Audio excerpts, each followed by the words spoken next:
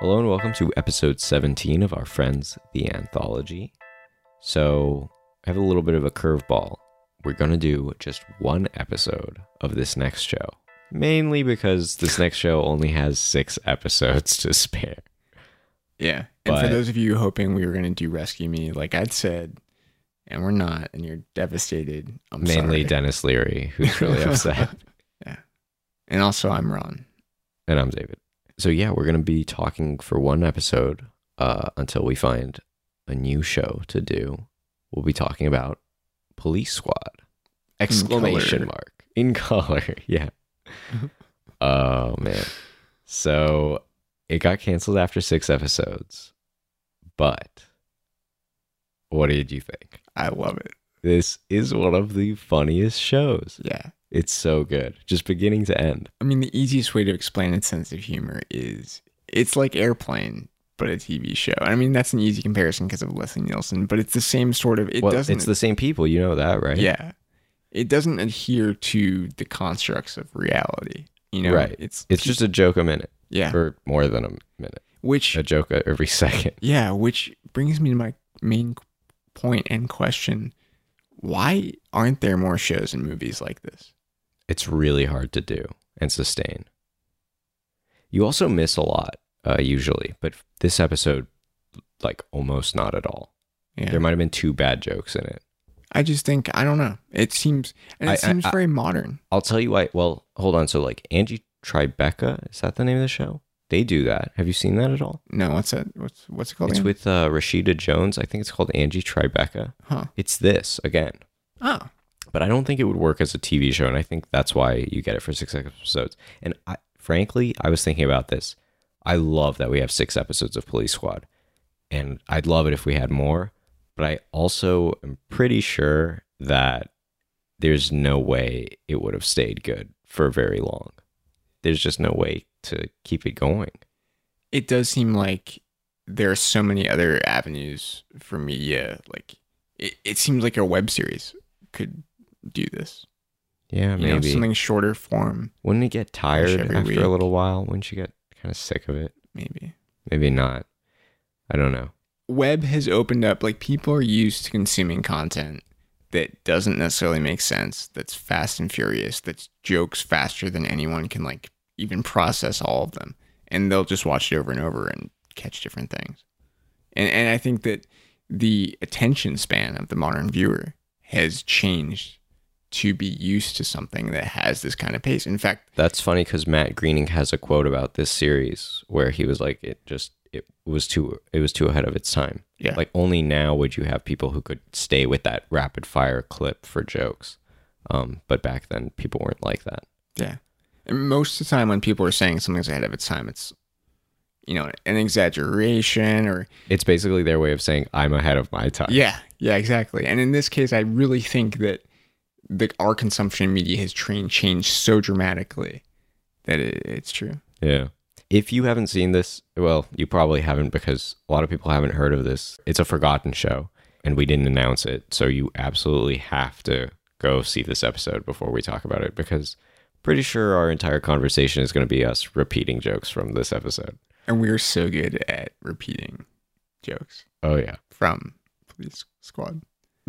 The credits alone are hysterical. They might be the funniest part of the episode. I think it's amazing. 2 of the most brilliant gags that they go, and special guest star, and then he dies.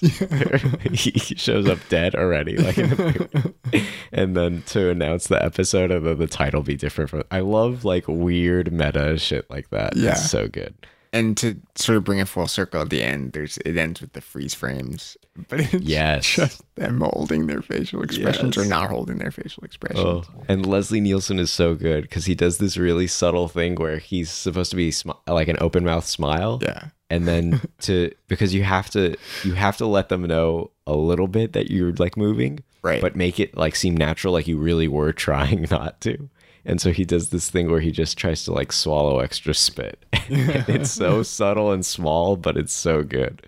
He's so committed. That's the thing, is like, that's the trick to these. And, you know, David Zucker and Jim Abraham and Abrahams and Jerry Zucker, they were really big on when Airplane was being made, I don't know if you know this story. They were like, let's just fill it with comedians. This is hysterical. It was all a lampoon of this movie called 0 Hour, I think. Mm.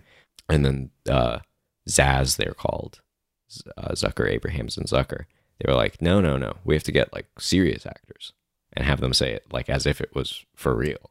That's the whole joke. Yeah. And so Leslie Nielsen really gets that, I think. It's really great to watch him do some of this shtick. The gun gag early in the episode. She has a gun on her desk, and then she goes through her cabinet to pick up a different gun, and then to fill it with bullets too. It's so great. And then this kills me. I laughed out loud when I saw this. When she shoots the teller, and then he as he's dying, he files paperwork with the stamp. Yeah.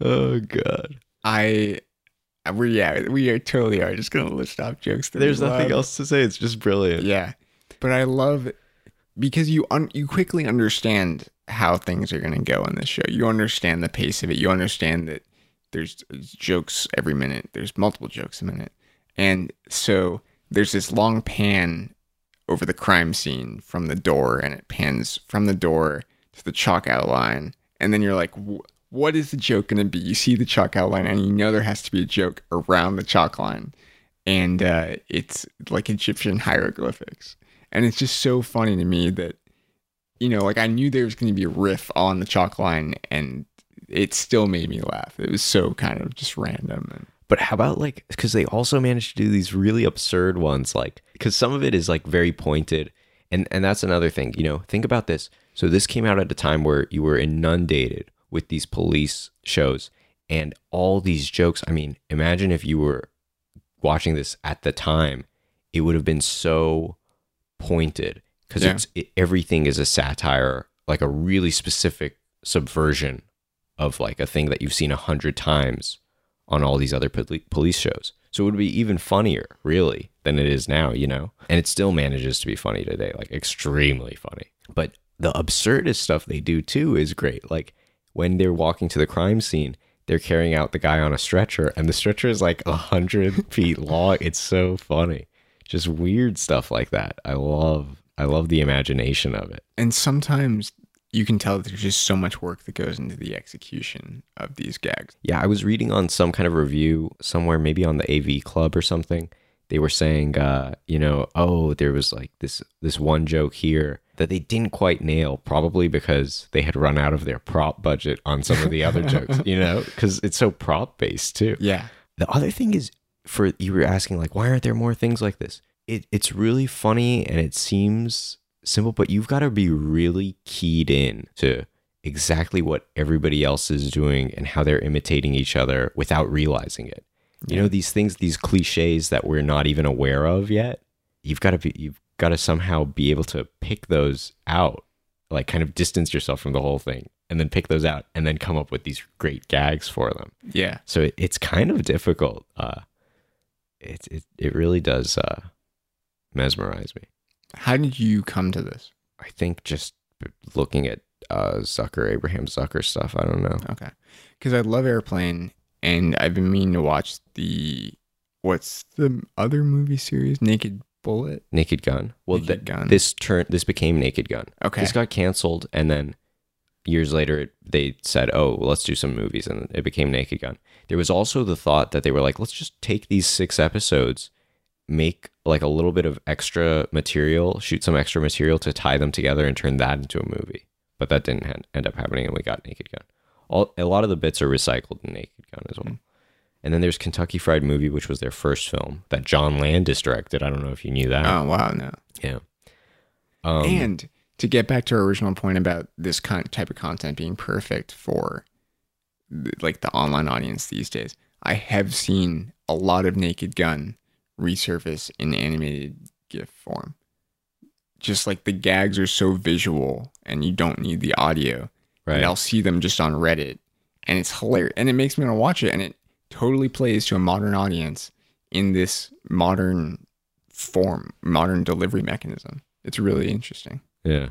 Because, I mean, think of it. Most of these gags would work taken out of the context of the episode and just played in, 2 or 3 second span. Yeah, definitely. It's fascinating.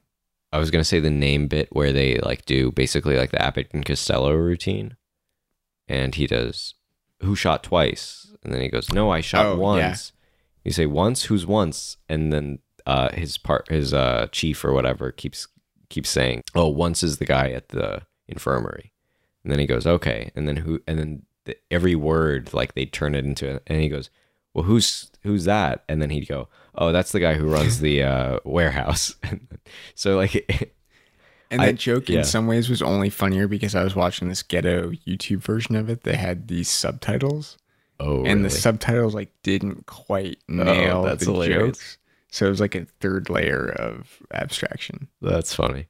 Yeah. But the part that's most crazy about that to me, or the most brilliant part of that, is, here you're using the Abbott and Costello routine, right? Where it's who's on first, right? You know that bit, right? I actually don't. But I know like the references. It's like who's on first, and then they go who, and then he goes exactly. And then right. And then like it continues out, and everybody's name is like a question or something, right? So they can't understand each other. And so it's happening here again. And what's really hard to nail about that, like the reason the Abbott and Costello routine is so famous and works so well, is because it stays believable. Like you really do ground all the responses and all the confusion. And they managed to do it here really quickly.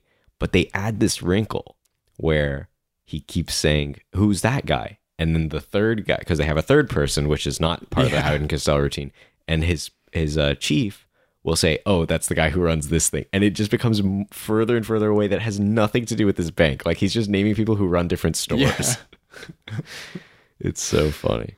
And then I love his "live with a guy" joke. She goes, "You don't know what it's like to live with a guy for 30 years," and then he goes, "No, I don't. I lived with a guy for a couple of years. It was bad." He just goes on. Yeah, and I live with another guy. It just wasn't the same. And then another line, they're like, "What should I tell my kids?" And he goes, "They keep trying lines on her, like, tell me who went to the war and became," or like whatever. "We got traded to the New York Knicks." And then what my favorite is, try telling them a big monster. Try telling them a big monster came and took him to daddy heaven. And then my favorite bit of this whole thing, and I demand that you start doing this from now on whenever I come over, is when they throw the wig in his face. When she throws the wig in his face. Oh, God. It's so funny. Every time I come over, you have to throw a wig in my face. Okay? I have some on hand. Yeah. Okay, perfect. And that firefight. Again, the visual gags, like the fact they're in this firefight and then cut to a wide and 2 feet away. Yeah. Here's one interesting thing. They once shot, so like that was a gag in every episode where the special guest star would show up dead, like in the beginning in the credits. And they once shot one with John Belushi drowning, and then he actually died before they aired, and they had to reshoot it because they felt bad. Wow, that's crazy. And then one last thing. David Schwimmer is one of the kids in the dentist's office. Oh, wow. Yeah. That's cool. Think about that. No, really think about it. No, yeah, you're not thinking hard enough. David Schwimmer, one of the kids in the dentist's office. David Schwimmer from Friends. Great show. Would you watch more? After one episode, I will... That's why we're only doing one episode. I might even finish the whole thing. Wow. I know it's a big commitment. Let's space it out, though. Yeah. Well, the series for next week is not Rescue Me. We're putting that to bed. David does not have to be subjected to any more than the one failed episode. My lawyer's letter got through to you. Yeah. And we're going to be watching Wishbone. It's a PBS series from the early 90s. We're doing it mostly because PBS is about to be defunded, and we're a little nostalgic. Yeah. But it'll be interesting. I haven't watched it in a while, and I'm looking forward to going back to it. And I think the basic gist is Wishbone is this dog who, through narration, there's a sort of this framing story in every episode of Wishbone the dog and his family and his owner, I think his name's Joe, and Samantha. It's like this trio of friends and their friendship and their struggles together. But then Wishbone also tells this version of a classic tale, so like Robinson Crusoe or Phantom of the Opera. And Wishbone, the dog, stars in these versions of these classic tales. And the narratives in those classic tales and the themes and morals like play into the framing device. That sounds cool. Yeah. And I don't know what our first episode will be, but we'll put it on the Twitter account at movie_pod. And yeah. See you next time and have an amazing week.